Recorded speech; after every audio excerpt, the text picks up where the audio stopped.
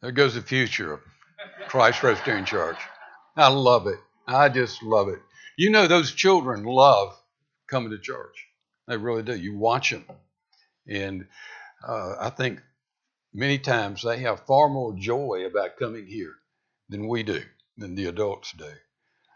It begins with the donuts. You can't, it really does. But they love the teaching and they keep coming back. I need to talk to you for a few minutes before we come to the message. For some months, I have been praying about John Sartell in Christ Presbyterian Church. This comes from the Holy Spirit, from an urging within, and talking to the Lord about it. I've prayed and prayed and prayed. I've been here 10 years. It seems like a year that I've been here. When I came, I made a list of what I thought that the Lord was leading me to address at Christ Pres. And that list grew over the years. I expected to be here 2 or 3, and it's been 10. But this fall, early this winter, I've looked at that list and realized that everything that I had written down has been accomplished. I believe the Lord's, but I believe that I've accomplished what God brought me here to do, and that's not to my credit. That's His credit. He's done it. You say, what are you saying? I'm saying that I've reached the conclusion that it's time that John Sartell stepped aside at Christ Presbyterian. While we were building this church, building the church building here, the first phase building, the one we're in right now, I said, that's why the Lord brought me here. And when we've completed it, that will be a good time to step aside. And He just made it plain to me that no, that's not what He wanted. There needed to be another building built here, a second phase building. And so I accomplished, or set about with the session, diaconate, building committee to address that. It took longer. COVID interrupted, and we had about a year and a half, a 2-year interruption. But we have seen the building finally completed. Christ Presbyterian Church is in a good place, a great place. The deacons would tell you that no one could have dreamed that we would be where we are in terms of finances, in terms of what God has given us. We now have a Sunday school and worship on the Lord's Day. We're growing. I want to tell you that I've been serving churches for 50 years. And I can tell you that Christ Presbyterian Church has incredible leadership. And I'm not talking about John Sartell. I'm talking about our session. I'm talking about the diaconate. The session is one of the strongest sessions that I've ever seen. If I couldn't preach on Sunday morning, if Tyler could not preach on Sunday morning, you could give Bill Ray 10 minutes notice and he would preach, or Mike 10 minutes notice he would preach. And with Blake, you only have to give him about 2 minutes.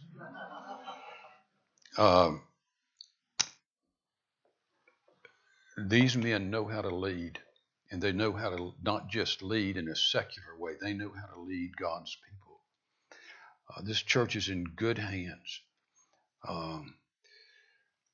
As far as you ask, well, what happened, John? Are you upset about something? No, I'm not upset about anything. I'm terribly, terribly happy. I'm not mad. I'm thrilled and excited about Christ Presbyterian Church. The only reason I'm stepping down is I know that's what the Lord's calling me to do. No, I do not know at this point what I will do. I really don't. No, I have no plans to move from 60 Augusta Drive in Oakland. When we moved here, I told Janet that this was my last move. And then several years later, she started making noises about having 2 children and 6 grandchildren in Knoxville. And I told her one evening, without smiling or without laughter, I said, you and your second husband can move to Knoxville, whether I'm alive or not. But I'm not leaving 60 Augusta Drive. I don't say that to the Lord because He has a way of proving that our blessed plans are not His. I'm trying to answer any questions you have. But if you have some question that I haven't answered, please ask me. Because what you see is what you're going to get. Next Sunday, the session is called a congregational meeting. I'm not leaving next Sunday, but they're called a congregational meeting to approve my resignation. And then it'll be a short meeting. We're going to dismiss Sunday school a bit early at 5 after 10. We want to have everybody in here at 10:10, and it will be a very brief meeting. And then the 1st of February, I will go to our 1st of February, yes, I'll go to Presbytery in Hot Springs and ask Presbytery to approve what you have already voted on, and ask to be honorably retired. When you ask me, well, John, what are you going to do? I think you know that I'm not going to stop preaching. I'm going to preach somewhere. I love this church, and you have loved me well. We have been through you've walked with me through the saddest times of my life. You've walked with me through the happiest times in my life. I plan on preaching it won't be my last sermon here. Surely the session might every once in a while invite me to come back and preach. But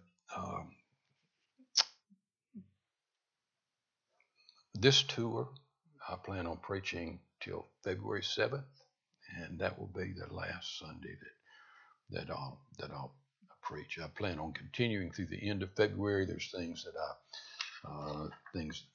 want to do, and I think I can't wrap up until the end of February. As I said, if you have questions, call me. Please don't say, what are we going to do now? Sartell's leaving.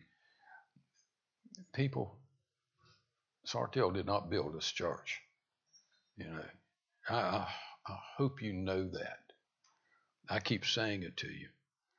Whoever stands behind this desk, if you get anything from it, it's by the power of the Holy Spirit.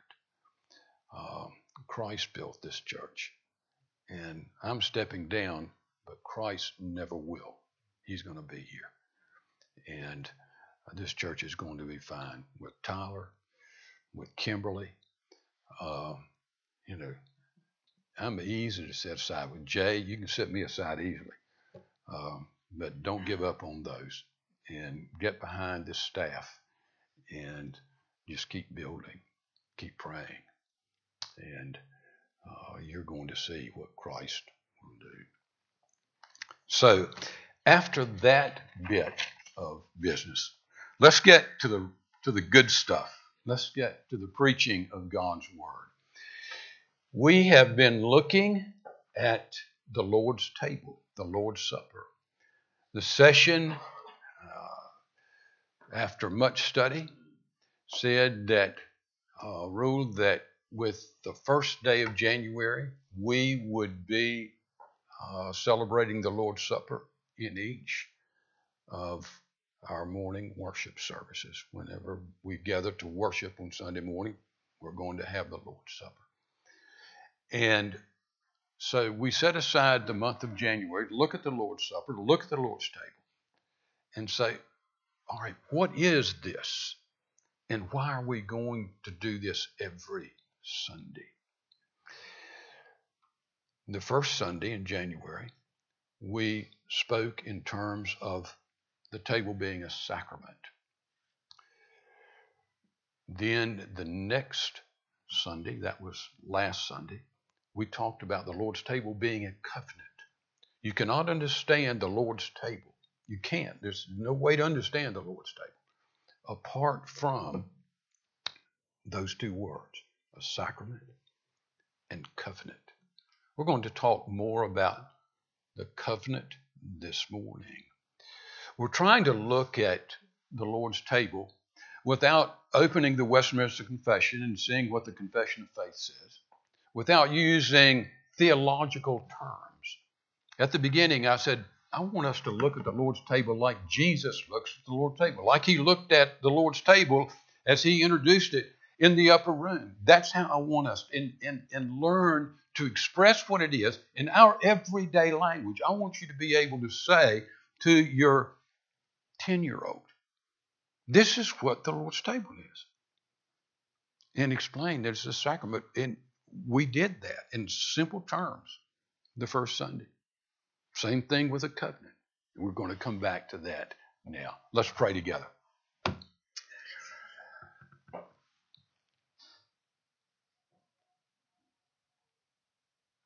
Oh, Father, thank you for your goodness. Thank you for your grace. Thank you for what you have done and are doing and will continue to do in this place. Oh, Father, now as we open your word this morning, we pray that you would bring the fire of your Holy Spirit and burn your word into our hearts, into our minds. Father, John Sartell cannot do that. No one who stands by this desk can do that. Only you can do that. We've experienced it in this room time after time after time as you've been faithful to your promise to meet with your people and teach your people. Father, we're not the same church that we were. We're not the same people we were. We're not the same families we were because of your work in our lives. We pray that you would continue to bless this morning. Our Father, change us. For some of us, it will be a continuing change, but maybe for some of us, it will be the very first time. Oh, Father, change us. Grow us in Christ. We're your children, as Tyler said this morning in Sunday school. We're your children, and we're turning to our Father and saying, teach us, Father. Teach us. Tell us a story one more time. In Jesus' name, amen. God, you said it would happen, and yet it has not. We have seen that the Lord's Supper is a sacrament. It's a sacrament. You tell me. It's a sacred event. It's a holy event. It's made sacred not because we named it sacred. It's named sacred. It's made holy by Christ himself. In the Old Testament, God declared the Passover to be a sacrament, to be a sacred event, a sacred time in the calendar of Israel, a holy time. In the New Testament, Jesus declared the Lord's Supper to be a holy time, a sacred time, fulfilling the Old Testament Passover. They're inextricably entwined in the plan of God, in the mind of God. Christ could not look at this table apart from remembering the Passover. Last week, we saw that the Lord's Supper was also a covenant. The passage that we read with Becky this morning said, a new covenant. How's the Lord's Supper a covenant? It relates all the way back. That's why we were in Genesis 15 last week.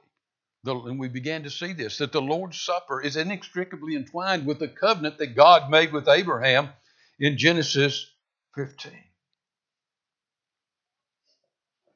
God came to Abram. Do you remember? Look at verse 9. Bring me a heifer 3 years old, a female goat 3 years old, a ram 3 years old, a turtle dove, and a young pigeon. And he brought him all of these, cut them in half, and laid each half over against the other. Now, Abraham, we saw last week, knew immediately what God was doing. That's how people made a covenant in that oral culture. They didn't have the written documents. But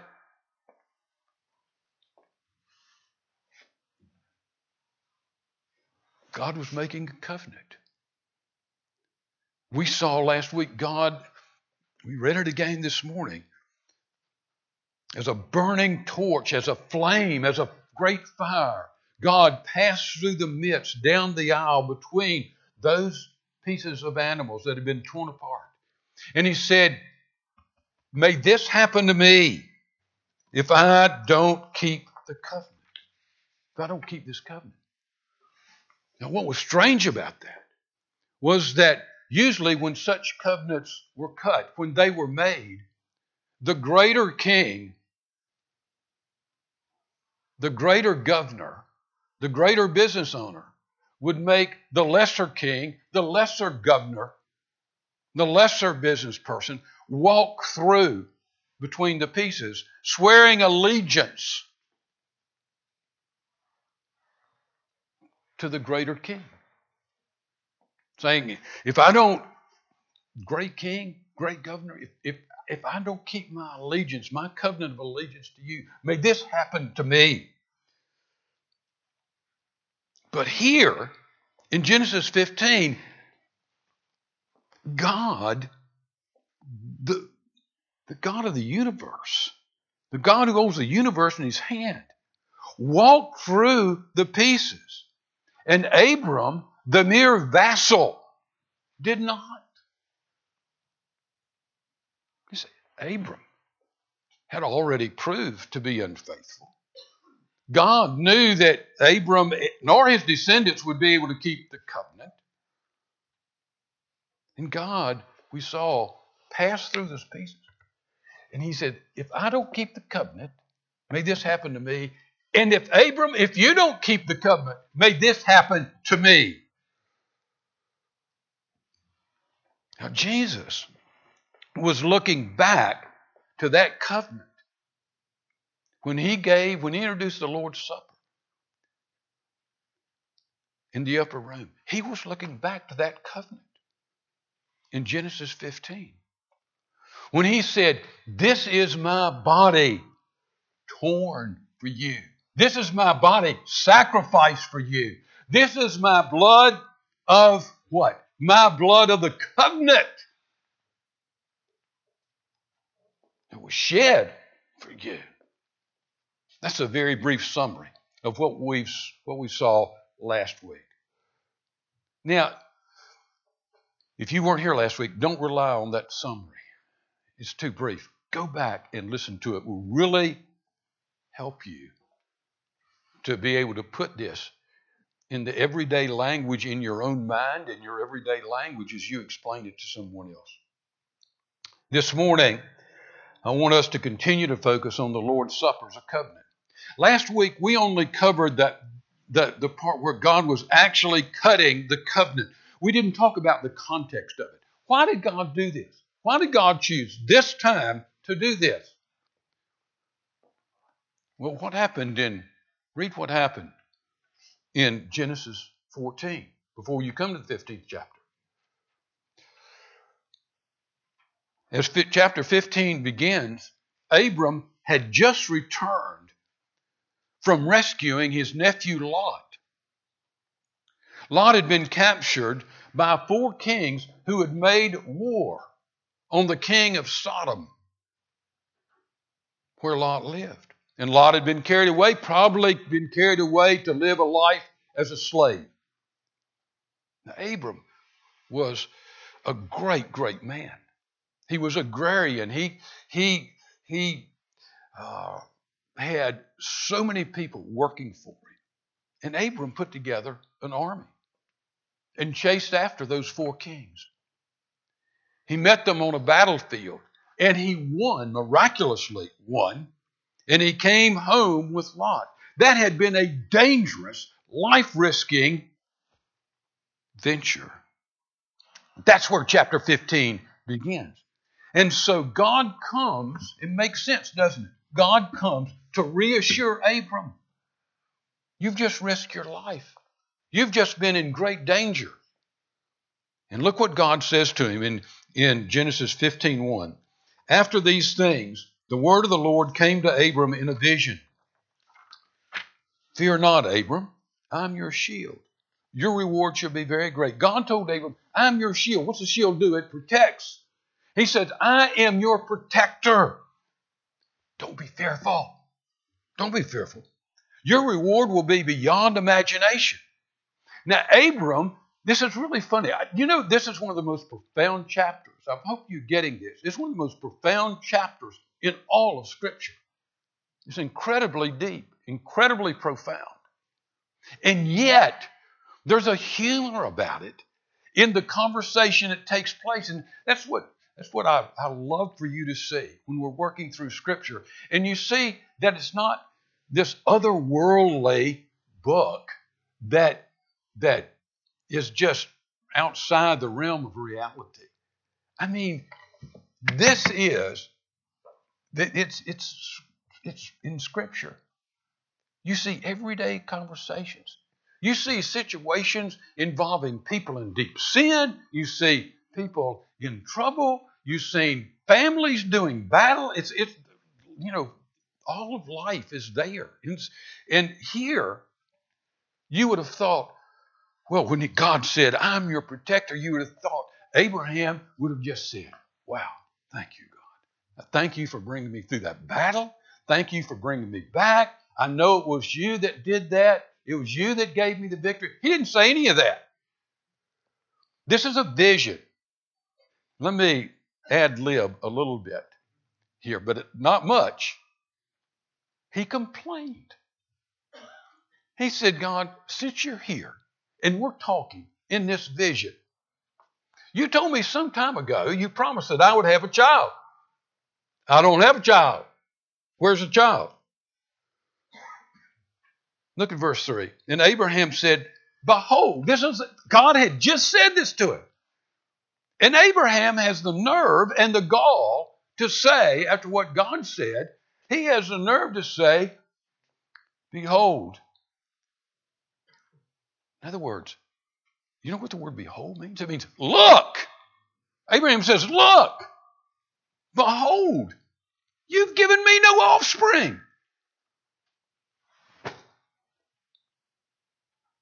So what does God do? We read in the next verse that God takes him outside. And you originally think you read that God takes him outside the tent. And you think he's going to take Abram to the woodshed. And he doesn't. He says, see those stars, Abraham? And I think I was out walking the other night late, and I was away from the lights. I was on a country road. I was away from the lights, and the stars were just magnificent. You could just see. It was incredible. Well, Abraham was an agrarian. He was a farmer.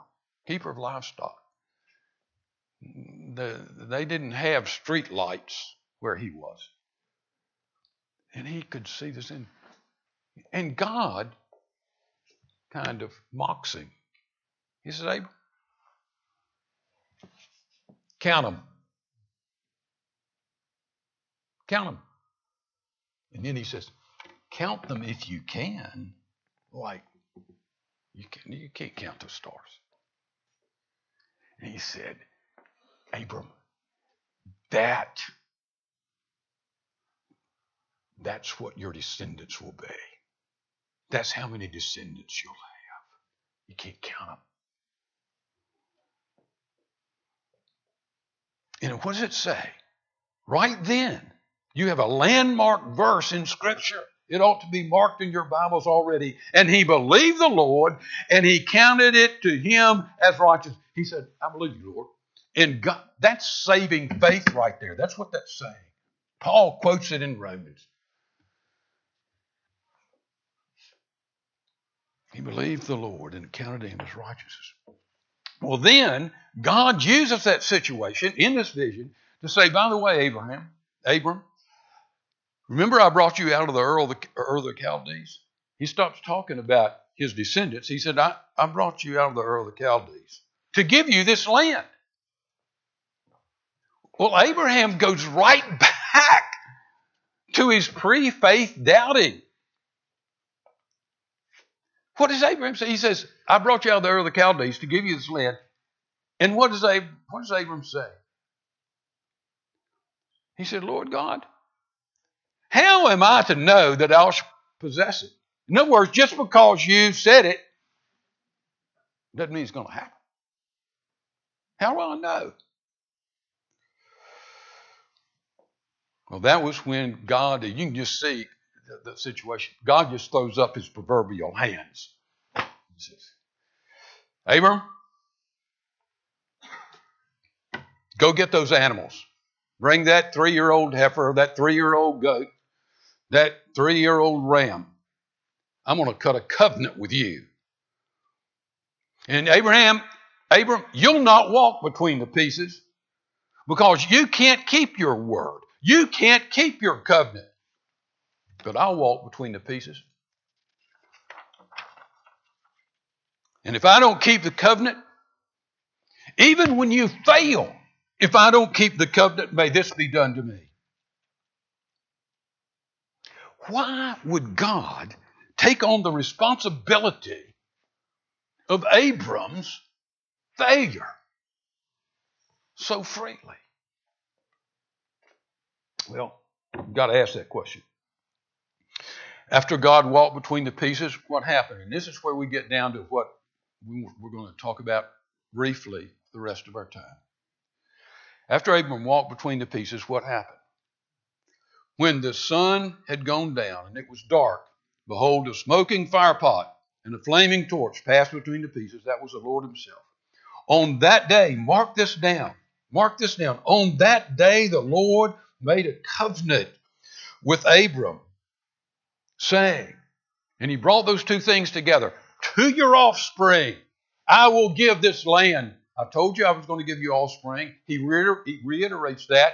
And then he begins to name down all the different lands that he's going to get specific and said, you want details, Abram? Here's the details. Here's the lands that your descendants will own. Becky did a magnificent job. She read through that list. Did you get it? All the difficult names. God put those there.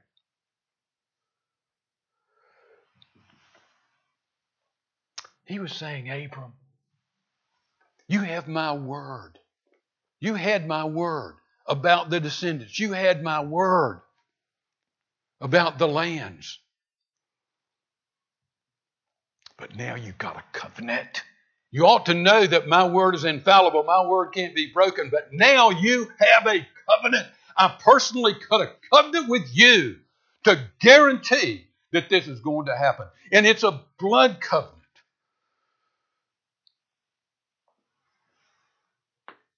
To confirm his word. To confirm I have said to you, this is my word. And now I've sealed it with a blood covenant. Now let's fast forward now to the upper room. Jesus looking at Calvary the next day, looking ahead to Calvary. Jesus said, this is my body, ripped, torn, given for you. This is my blood, shed for you.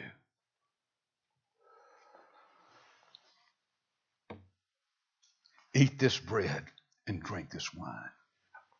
Do this in remembrance of me. We've already seen Jesus created a sacrament, saying, do this. It's a holy time. It's sacred. But what's it? It's sacred, made sacred. But what's it say?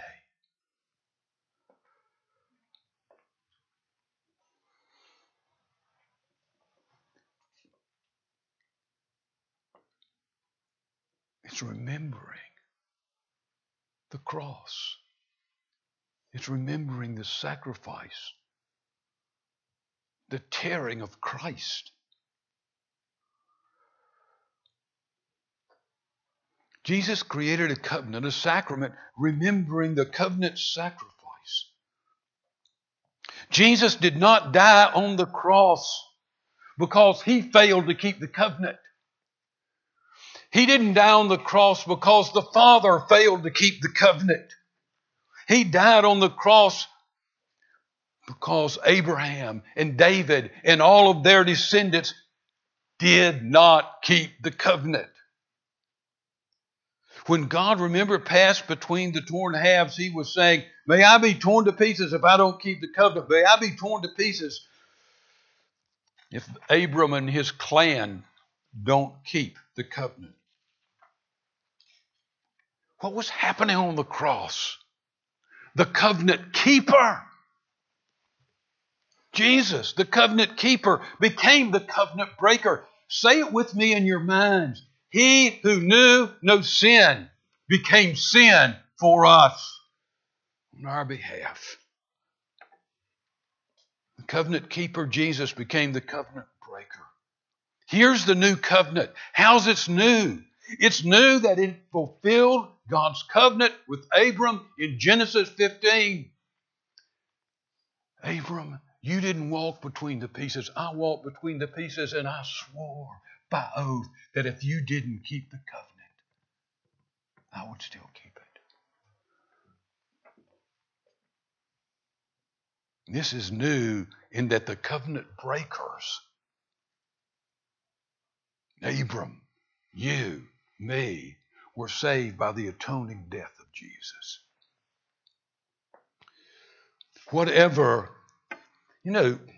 we're like Abram. We're like David. Whatever oath or covenant, how many times have we made an oath or covenant, a promise to God of devotion?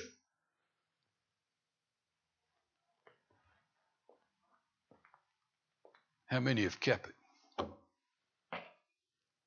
There hadn't been an oath we've made to the Lord that we didn't break. And right here, in that upper room, this is laid out for us. In the upper room, Jesus has this conversation again. You can just see it. It's understandable with Peter. Look at verse 31. Simon, Simon. That's an endearing thing. Simon, behold, Satan has demanded to have you, that he might sift you like wheat. But I have prayed for you that your faith may not fail. And when you've turned again, when you've repented, and actually his faith is not going to fail. He's going to fail. But he's going to come back. He's going to repent. And when you've returned, strengthen your brothers. How does Peter respond to that? How does Peter respond to God telling him, to Jesus telling him, that Satan's going to get the best of him? Look at verse 33. Lord, I'm ready to go with you to prison and to death. He gives Jesus not just his word, he swore an oath that at the cost of prison or death, I will stay with you, Jesus.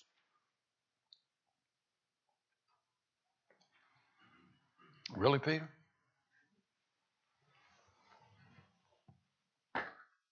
Go to prison for me? You'll come and die on that cross with me? He says, Peter, the truth is, you'll deny that you even know me. Not once, not twice. You'll deny that you know me 3 times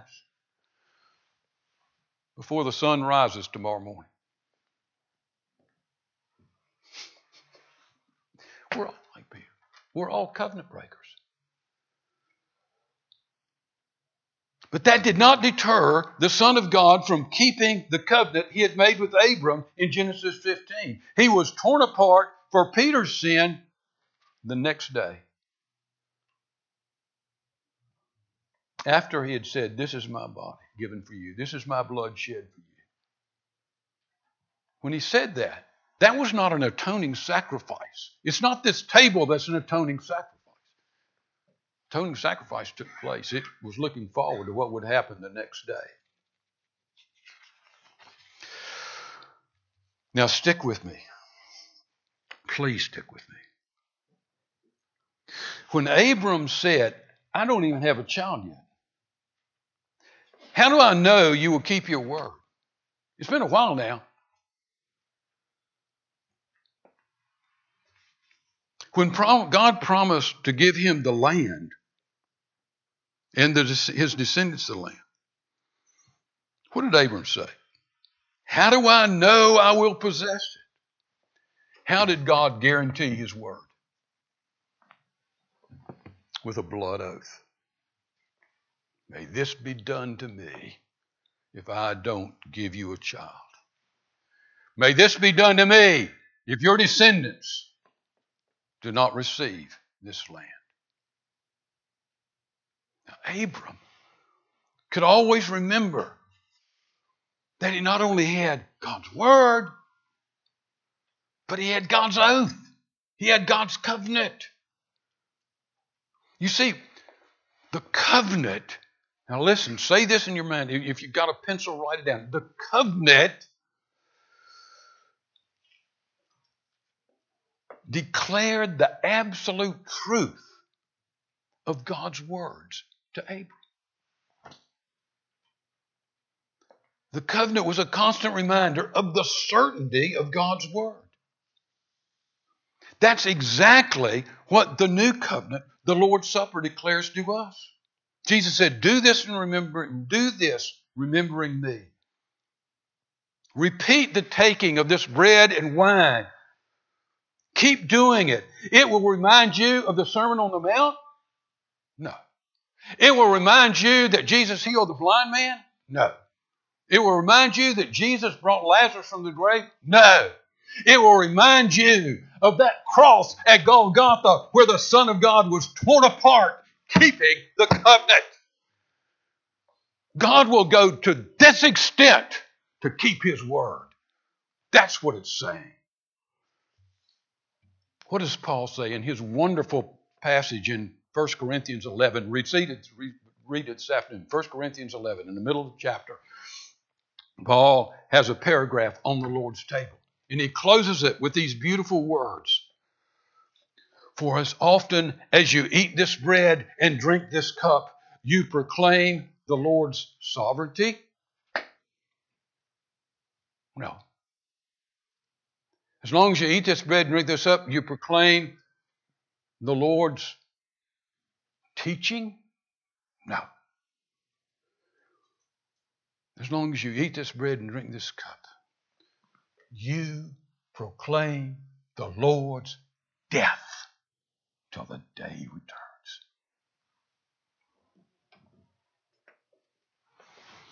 In essence, you're saying Jesus died for me by oath, by blood covenant. Do you know that Jesus will never, ever forsake you Do you know that? Those are not just Sunday school words. He'll not forsake you.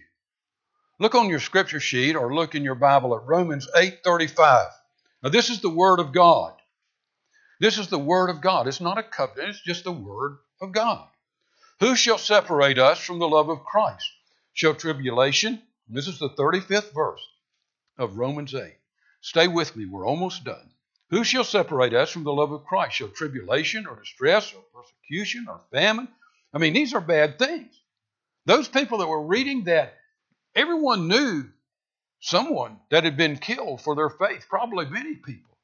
Go back. Shall tribulation or distress or persecution or famine or nakedness or danger as sword separate us from the love of Christ? And these people knew what it was to die. They said, all day long we're slaughtered. The church was being slaughtered in that first century. And he says, no. In all of these things, we're more than conquerors. Because we're so strong, because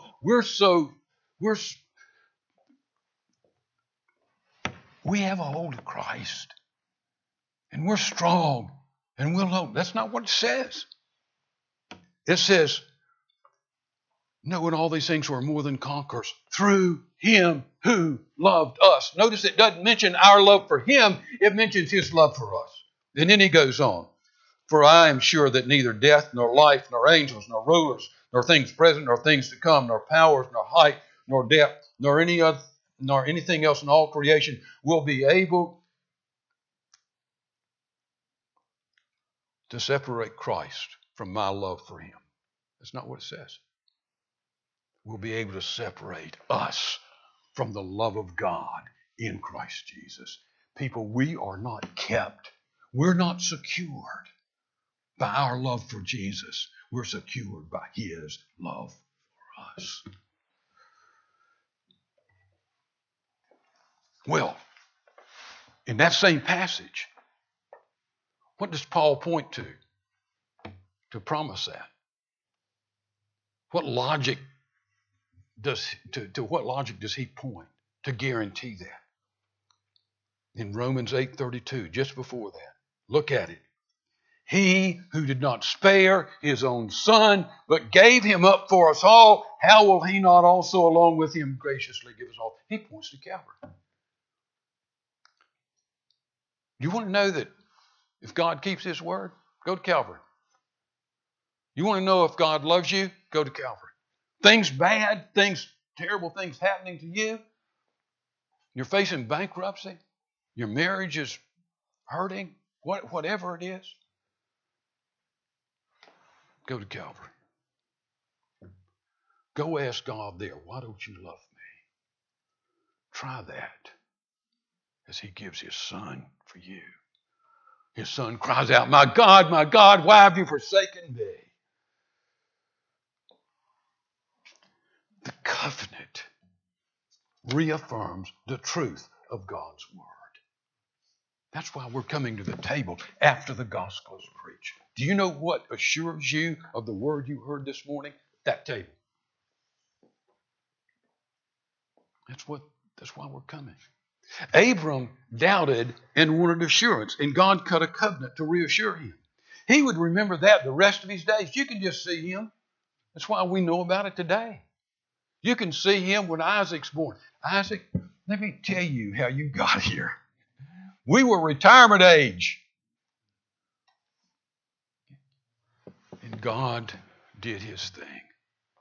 You know, Isaac, I doubted him. I doubted his word.